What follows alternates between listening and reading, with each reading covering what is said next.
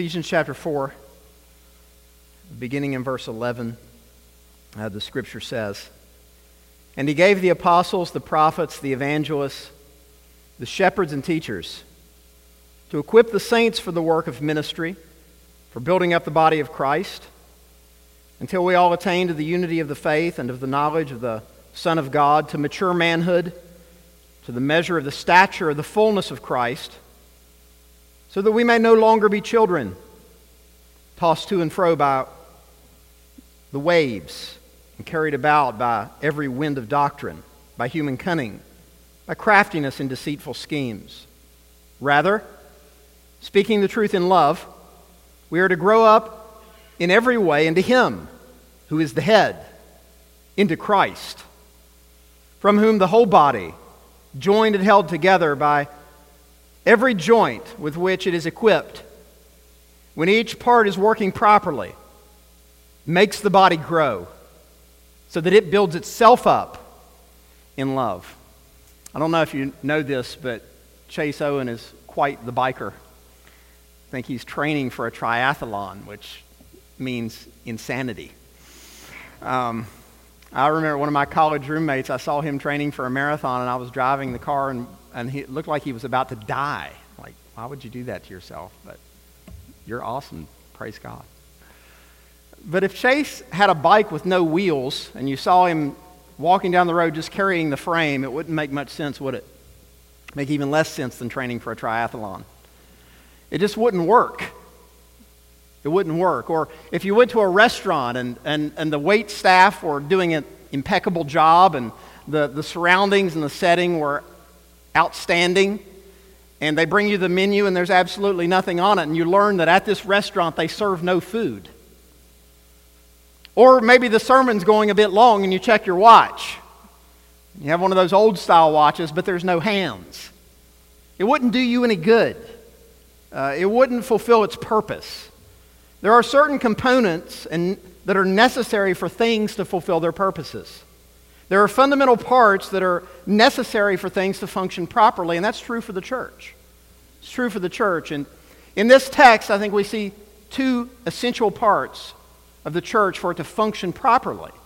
We see the work of pastors, and we see the work of members. The work of pastors and members. And all through this passage, there's this theme, this resonating idea of building, of growing, of maturing. So that's what we're going to look at tonight in this text. Pastors and members and our work in bringing about the growth of the church. Of course, this comes in the book of Ephesians, which Ephesians chapters 1 through 3 present one of the most astounding pictures and descriptions of what God has done for us in Christ, how God has saved us, how God has united us in one body in the church, what God has done. And then Ephesians chapters 4 through 6 talk about, okay, here's what you do now as those who have been united by God. You've been united by God in one body. Okay, here's how you live that out. Here's what you do. The chapters 1 through 3 are essentially like an exposition of what God's done. Then chapters 4 through 6 are an exhortation of what you should do now. So there's a lot about that tonight for us as the body, what we should do. First of all, pastors build up the church. Like much of the book of Ephesians, chapter 4, verses 1 through 10 presents an exalted picture of Jesus Christ. Using Old Testament language, it talks about the victorious Christ who reigns supreme, and He gives gifts to His church. He gives gifts to His church. And it's in that context that we pick up in verse 11, some of the specific gifts that He gives.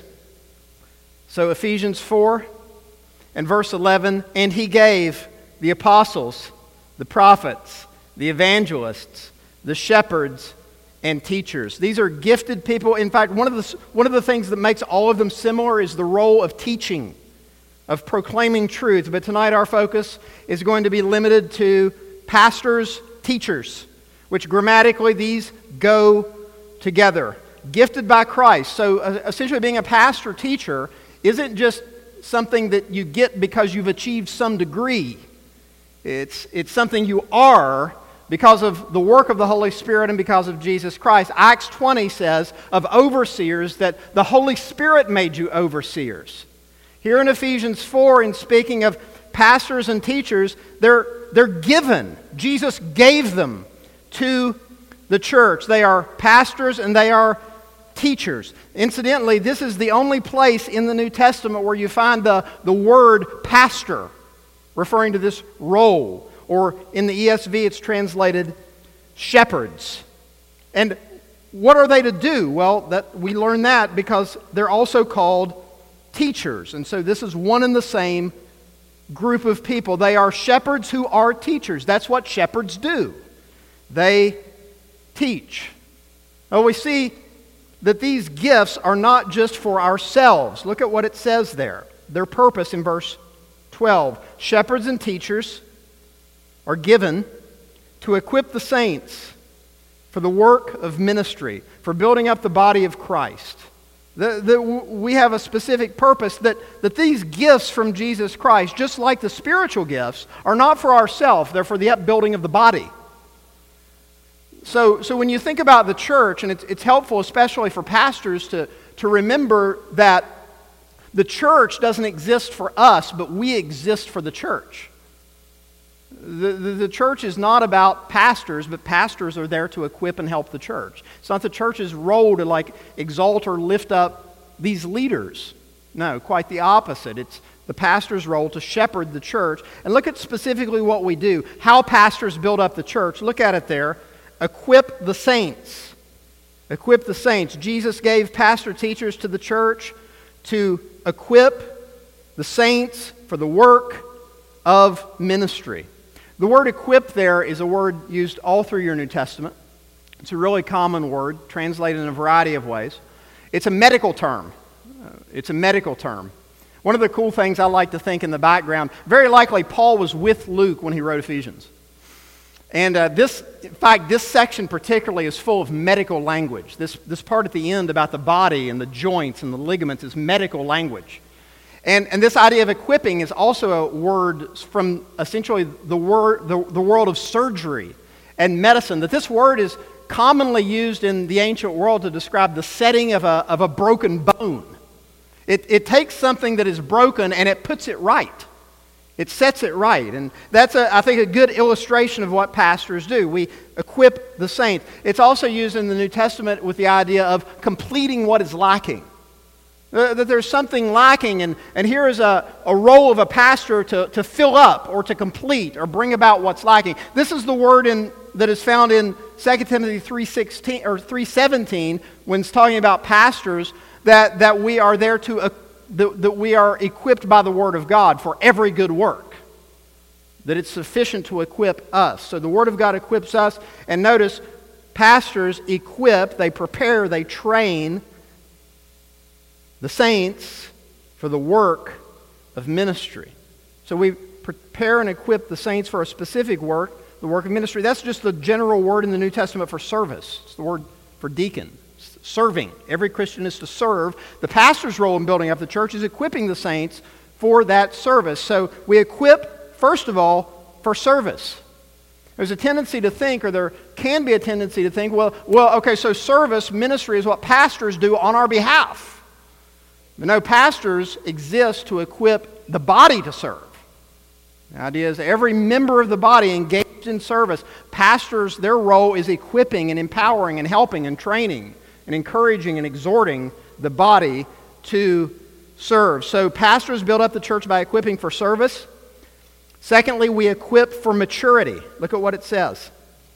We equip the saints for the work of ministry, for building up the body of Christ. So there's two things there that we equip the church for.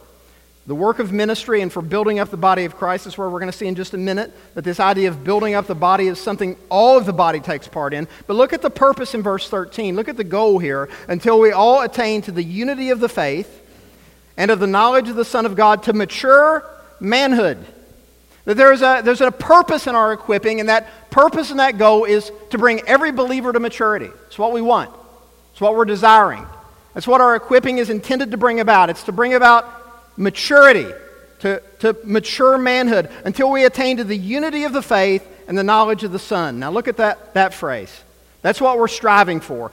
Unity of the faith and the knowledge of the Son. And notice it's the faith. It's like in Jude, the idea that we contend earnestly for the faith once for all delivered to the saints. The work of equipping the church is intended to bring us to a unity based on the faith. And friends, that's what our unity is in.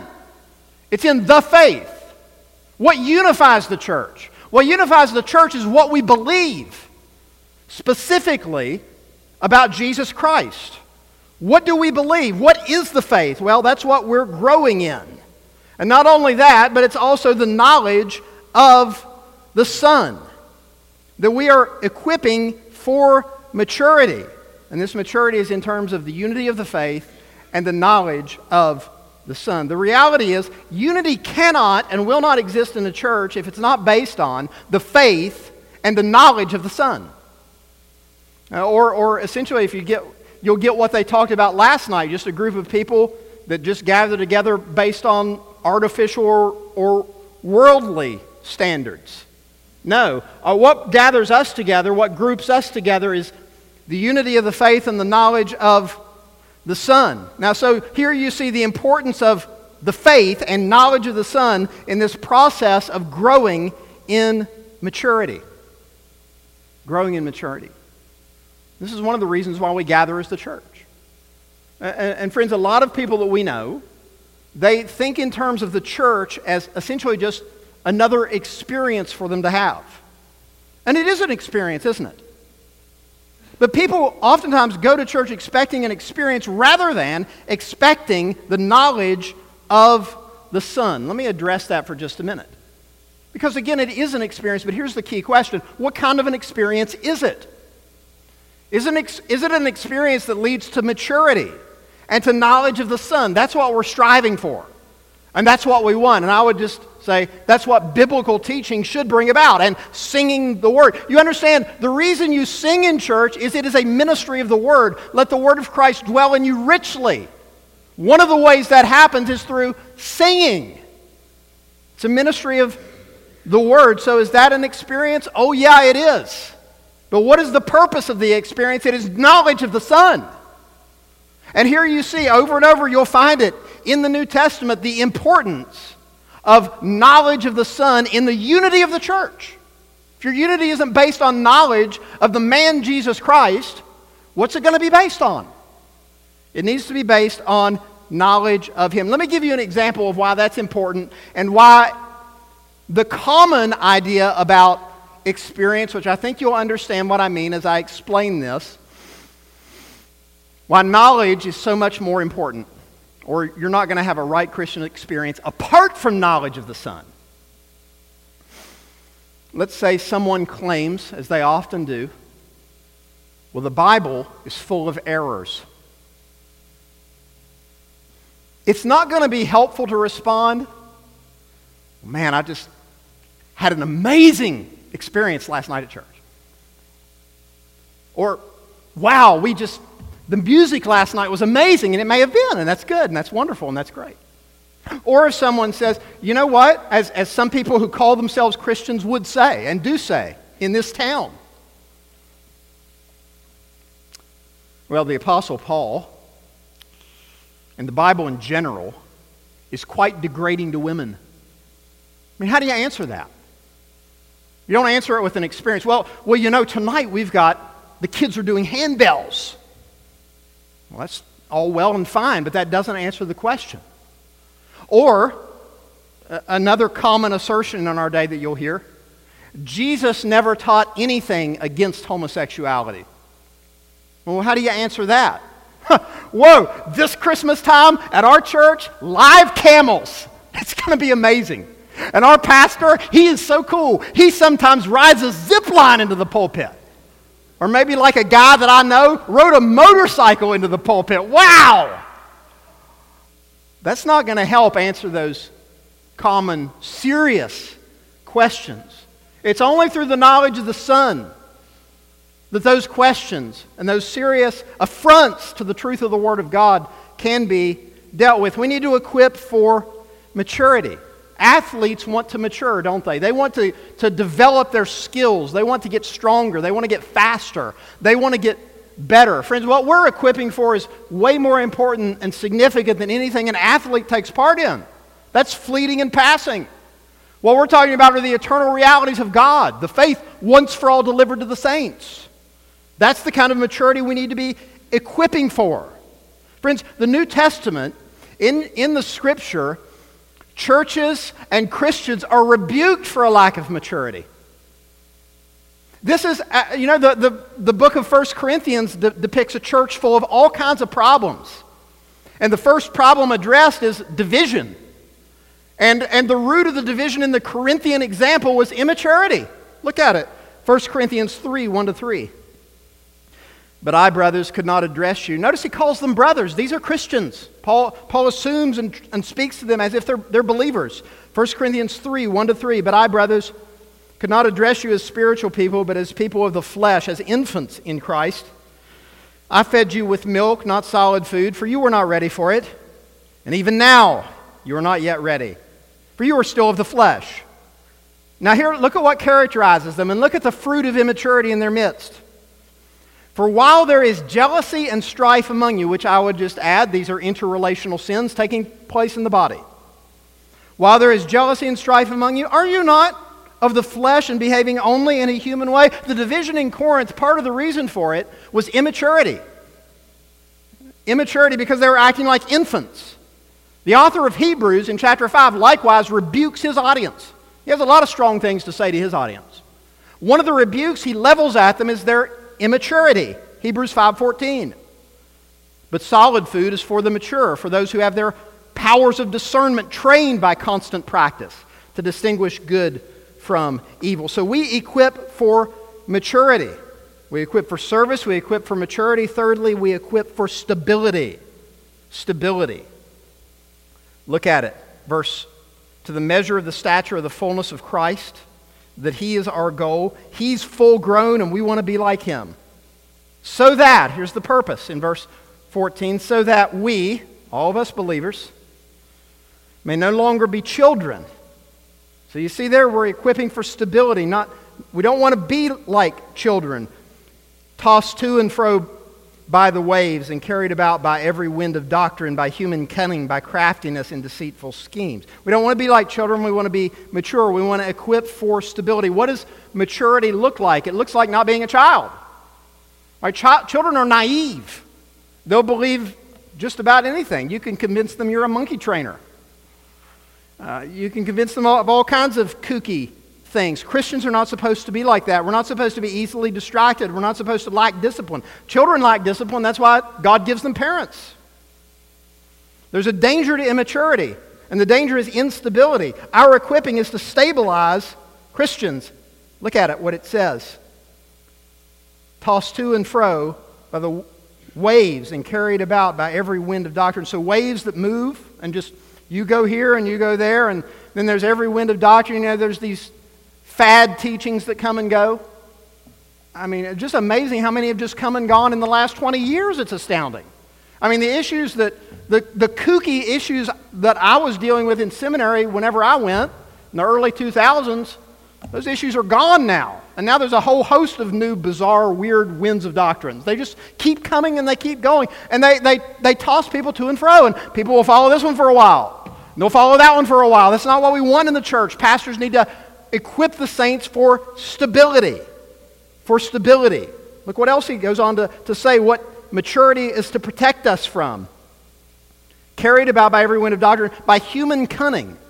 That's a cool word. That's a word for loaded dice. Loaded dice, somebody tricking you with sleight of hand.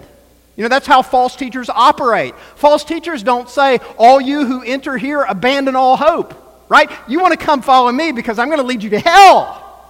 That's not what they do. They false advertise. They use human cunning. And notice it gets even more specific, and this is why we need to be mature and be equipped for maturity. They operate by craftiness in deceitful schemes. So false teachers they're not just in error like all of us are to some degree. All of us have errors in what we believe, and we're trying to be corrected by the Word of God and by good preaching and teaching. No. What the false teachers are doing, or what is at stake in immaturity, are teachers and false teachers that operate in craftiness, in deceitful schemes. Deceit is not innocence. They're schemes. Listen to what Paul says in 2 Corinthians 2:17. Interestingly enough, when you read your New Testament, pay attention to how much false teachers and false teaching is addressed. All through your Bible. The false prophets and false priests in the Old Testament. In the New Testament, false teachers infiltrating the church from the very beginning. And it's continued unto this day. 2 Corinthians 2:17, for we are not like so many peddlers of God's word, but as men of sincerity, as commissioned by God in the sight of God, we speak in Christ. Now, pastors are supposed to protect the church from false teaching. Look at what Paul goes on to say later in 2 Corinthians 4, verse 2. But we, that's the apostles, we have renounced disgraceful, underhanded ways. We refuse to practice cunning or to tamper with God's word, but by open statement of the truth, we would commend ourselves to everyone's conscience in the sight of God. So I would submit to you, based on this, pastors are an essential component to a healthy church. They equip the saints. They equip the saints to serve. They equip the saints to build up the body. They equip the saints to protect them from immaturity. They equip the saints so that we're not tossed about, so that we're not blown about, so we're not tricked. So pastors, I would submit to you, are an essential component to a healthy, God-honoring church. Now, what if pastors aren't equipping the church? What if pastors aren't doing this work of equipping, of mending, of setting, of teaching, of doing what they're supposed to do? Well, if equipping propagates maturity, non-equipping would propagate immaturity. This is why for you as the body, it's important for you to understand and know and recognize what pastors are supposed to do based on the Bible. And what's awesome is you've got a lot of scripture that defines specifically what pastors are supposed to do. Here's one of the texts. They equip the saints. They equip the saints. One of the reasons why we wanted to take this theme in this conference is because, again, we feel like it's so needed because there's so much confusion. It's so bizarre. It's just bizarre to me, the confusion that abounds with regard to what pastors should do and what they are. Because the New Testament is so clear about these matters.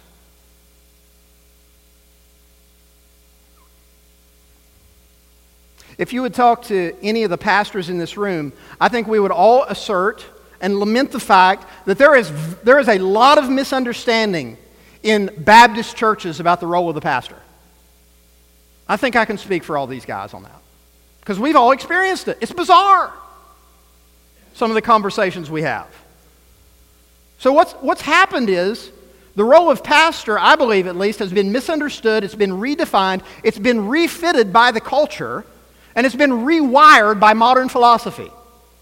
People have taken something that's very simple in Scripture and rewired it with modern thinking and modern philosophy and thus totally distorted it. And that's what we're dealing with. Let me just give you two examples that I think are prominent in our 2019 experience. Number one, rather than equipping the saints, there's the pastor as motivational speaker. These are caricatures. The pastor is motivational speaker. Where this is the case, where the pastor is more like a lawyer or an actor. And he uses the powers of rhetoric, which I'm using some rhetoric tonight. I want to convince you. But the pastor uses rhetoric, powerful speech to try to convince people of his position rather than the Bible. This is commonplace. Have you ever heard a sermon where a text is read and then the sermon seemingly had nothing to do with the text that was read? Like, okay, let me read the text and get that out of the way. Now, on to my agenda. Here's what I've got for you. That's why you've got to always be testing what's said from the teacher based on what you see in the text. So what does that do to the church if the pastor is just a motivational speaker, a good public speaker or orator? Well, it leaves people stirred up, maybe excited. But what about the long-term spiritual growth? What about the protection from every wind of doctrine? What about the discernment being trained by solid food? Another one that we see and often deal with, I don't have a fun title for this one. Maybe you could think one up for me. The pastor is the desire fulfiller.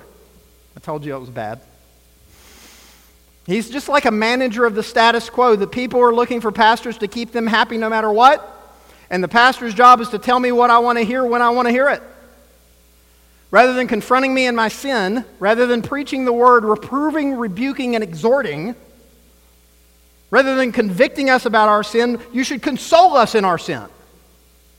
This is something the Scripture warns us against in 2 Timothy 4:3. Again, the last chapter of the last letter Paul wrote, he says, "For the time is coming when people will not endure sound teaching, but having itching ears they will accumulate for themselves teachers to suit their own passions." And there seems to be a long line of teachers, people ready to fill that role. What does that do to the church? Well, it creates in the church this attitude of, this is what we want and this is how we want it, right? It just becomes another venue for fulfilling my desires, right? Giving me what I want. What is a pastor supposed to do? He equips the saints. How does he do it? He does it through teaching. So pastors build up the church. They build it up by equipping. The second part that we see in this text is members build up the church. Members build up the church. So pastors equip the members, look at it, for the work of service. Very broad word, can be lived out in a multitude of ways. And notice in verse 12, for building up the body of Christ. And here's what it looks like in verse 15. Rather than being unstable, speaking the truth in love. Here's how members build up the church. This is a cool little word. It's in fact a verb form of the word truth. We don't have that in English. There's no verb for truth in English. There is in this text. Speaking the truth is an interpretation. The verb literally is truthing. How do you truth? Well, that's what it calls us to do here. The interpretation of speaking the truth in love is good. It's a good interpretation. The only other place this word is used in Galatians, Paul is speaking the truth, so it's a good interpretation, but I think it means more than this, which will be fleshed out in the rest of Ephesians 4 and 5. It's a living of the truth. A living out of the truth in the church, among these people, truthing. And how do we truth? We truth in love. So there's this balance.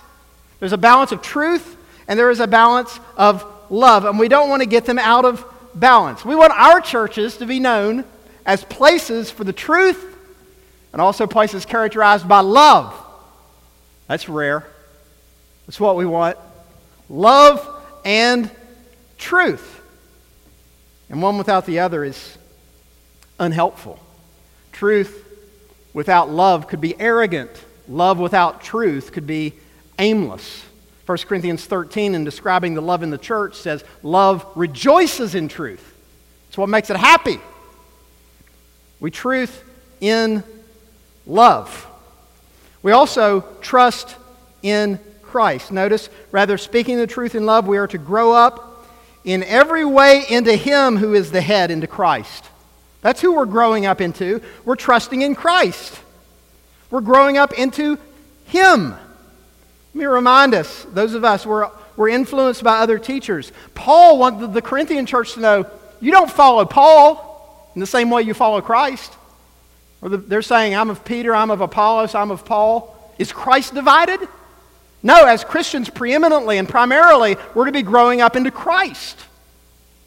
And it's a good thing to remember in a day where we have more access than any group ever in history to other teachers, good teachers. We're not growing up into them, although they're very helpful. We're growing up into Christ. We're trusting in Him. Look at what He's called here. We grow up in every way into Him who is the head. The head is the one who has control, the one who has leadership. He is the source. He is the head. So you see, we're trusting in Christ. We're dependent on Him. We're dependent on the head. What does the body do without the head? How can a body function without a head? It can't. We're vitally connected to the head and must be. We're trusting in Christ. Look what it says in verse 16. From whom? It's because of Him. It's through Him. It's for Him. From whom?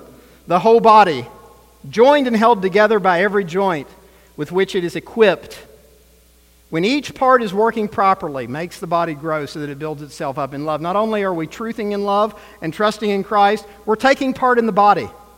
We're taking part in the body. When the body is functioning as it should, look there at the end of verse 16, when each part is working properly. Essentially, the idea there is each part is energized. Energized. At work. In the right way. What happens? Look at the result. When every part is working properly, that makes the body grow so that it builds itself up in love. So there needs to be an engagement of every member in the body. There's no idea of a member that's not serving or a member that's not engaged, which you need to, where are you serving? Where are you truthing? This is in the context of the church. Where are you truthing in the midst of the people of God? Where are you serving? We're supposed to be taking part. That's how church growth happens. Notice it. As we take part in the body, it makes the body grow so that it builds itself up in love. Engaged members make the body grow, and the body builds itself up in love. Here again, you see the preeminence of love. The preeminence of love. And again, I think we as very doctrinally minded people, rightly so, it's right to have a healthy emphasis on knowledge and truth, because the Bible gives you that emphasis. But if we're not loving, if the body's not building itself up in love, there's a disconnect that needs to be rewired.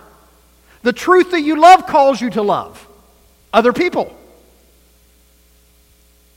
So we take part in the body. All right, now some application based on all that. Hopefully some provocative application. We'll see. This is pretty simple. This is kind of Christianity 101.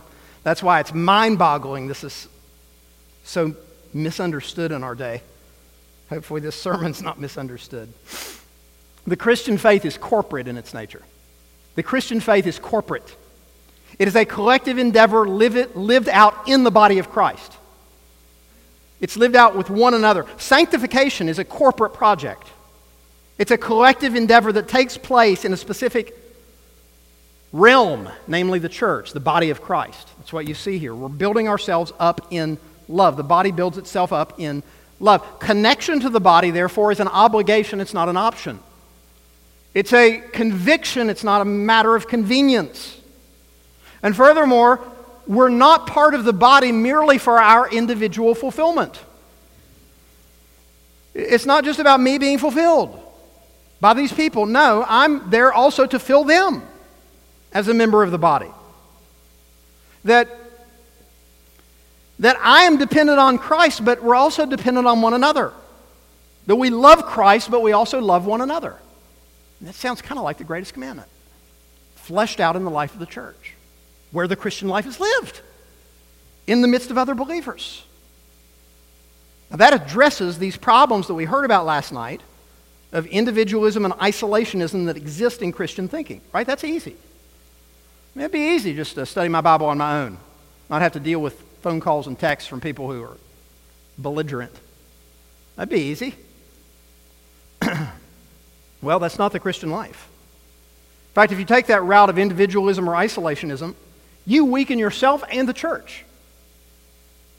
This is simply God's plan for the Christian life. I mean, how does a body part severed from the head make any sense in this analogy? You've got to be connected to the head. You've got to abide in Christ. And when you abide in Christ, you're a part of His body.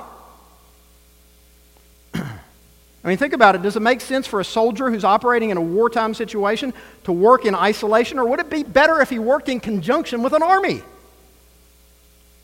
Praise God, we've got an army. Or if you were in a battle, don't you think you might need someone else? Nobody wants to be in a foxhole by themselves. If you're in hostile territory like we are in the world, like the Ephesians were in Ephesus, you need one another. You need the body. And the body needs you. The body needs you. Or if a roaring lion were hunting you, as he is, the devil prowls about like a roaring lion, seeking whom he may devour. He's out to devour. How does it make any sense to be in isolation? I'll just be by myself. That'll increase my odds against that roaring lion. Quite the opposite.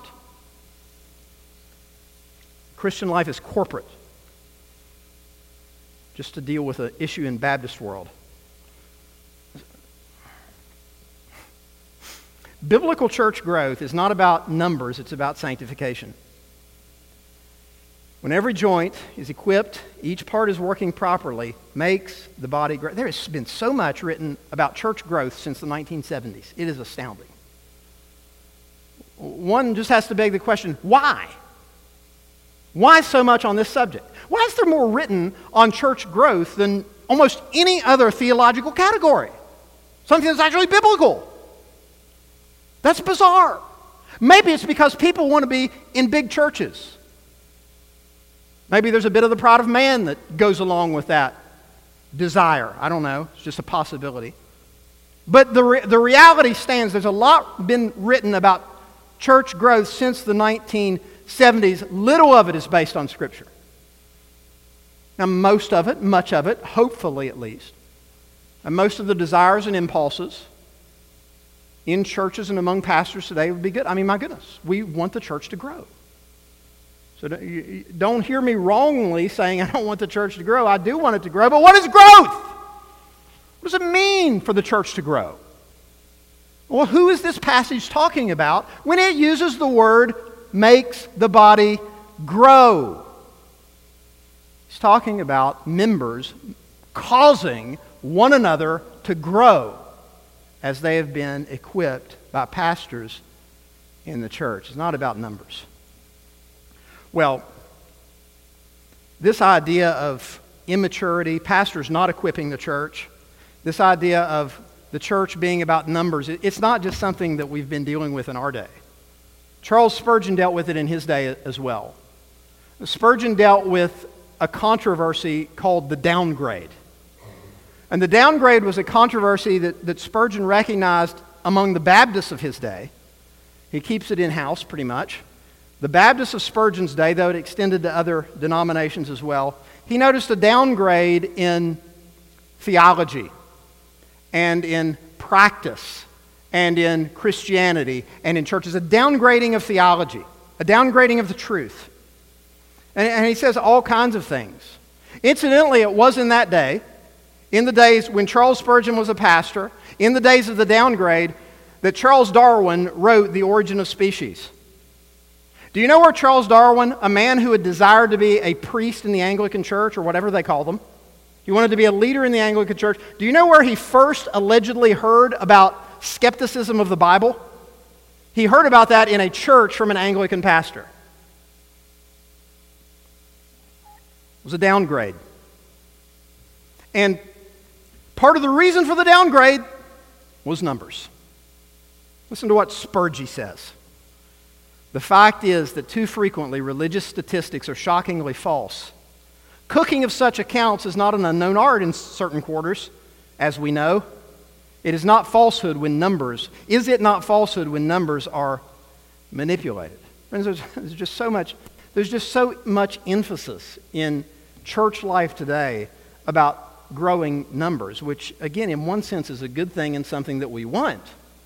I would just say search the Scripture, search the New Testament letters written to churches and see what the heartbeat of the apostles is. It's about growth in holiness. Oh, but growth in holiness isn't really something that can be measured. How do you tangibly, empirically measure that? It's a lot easier to measure some number than growth in faith, growth in love. Paul tells the Thessalonian church, grow in love. How do you measure that? Well, that's tough, but that's what we should be growing in. There's numbers and then there's money. Numbers and money, right? Money equals power. Money equals power. Also in the 1800s, in, I believe it's South Carolina, James Thornwell noticed the problem of essentially this influence of money. Listen to what he says. And again, keep in mind, this is the 1800s. Our whole system of operations gives an undue influence to money. Where money is the great want, numbers must be sought. And where an ambition for numbers prevails, doctrinal purity must be sacrificed. right? As essentially as the numbers get bigger, the doctrine gets flatter. Just makes sense. The root of the evil is the secular spirit of our ecclesiastical institutions.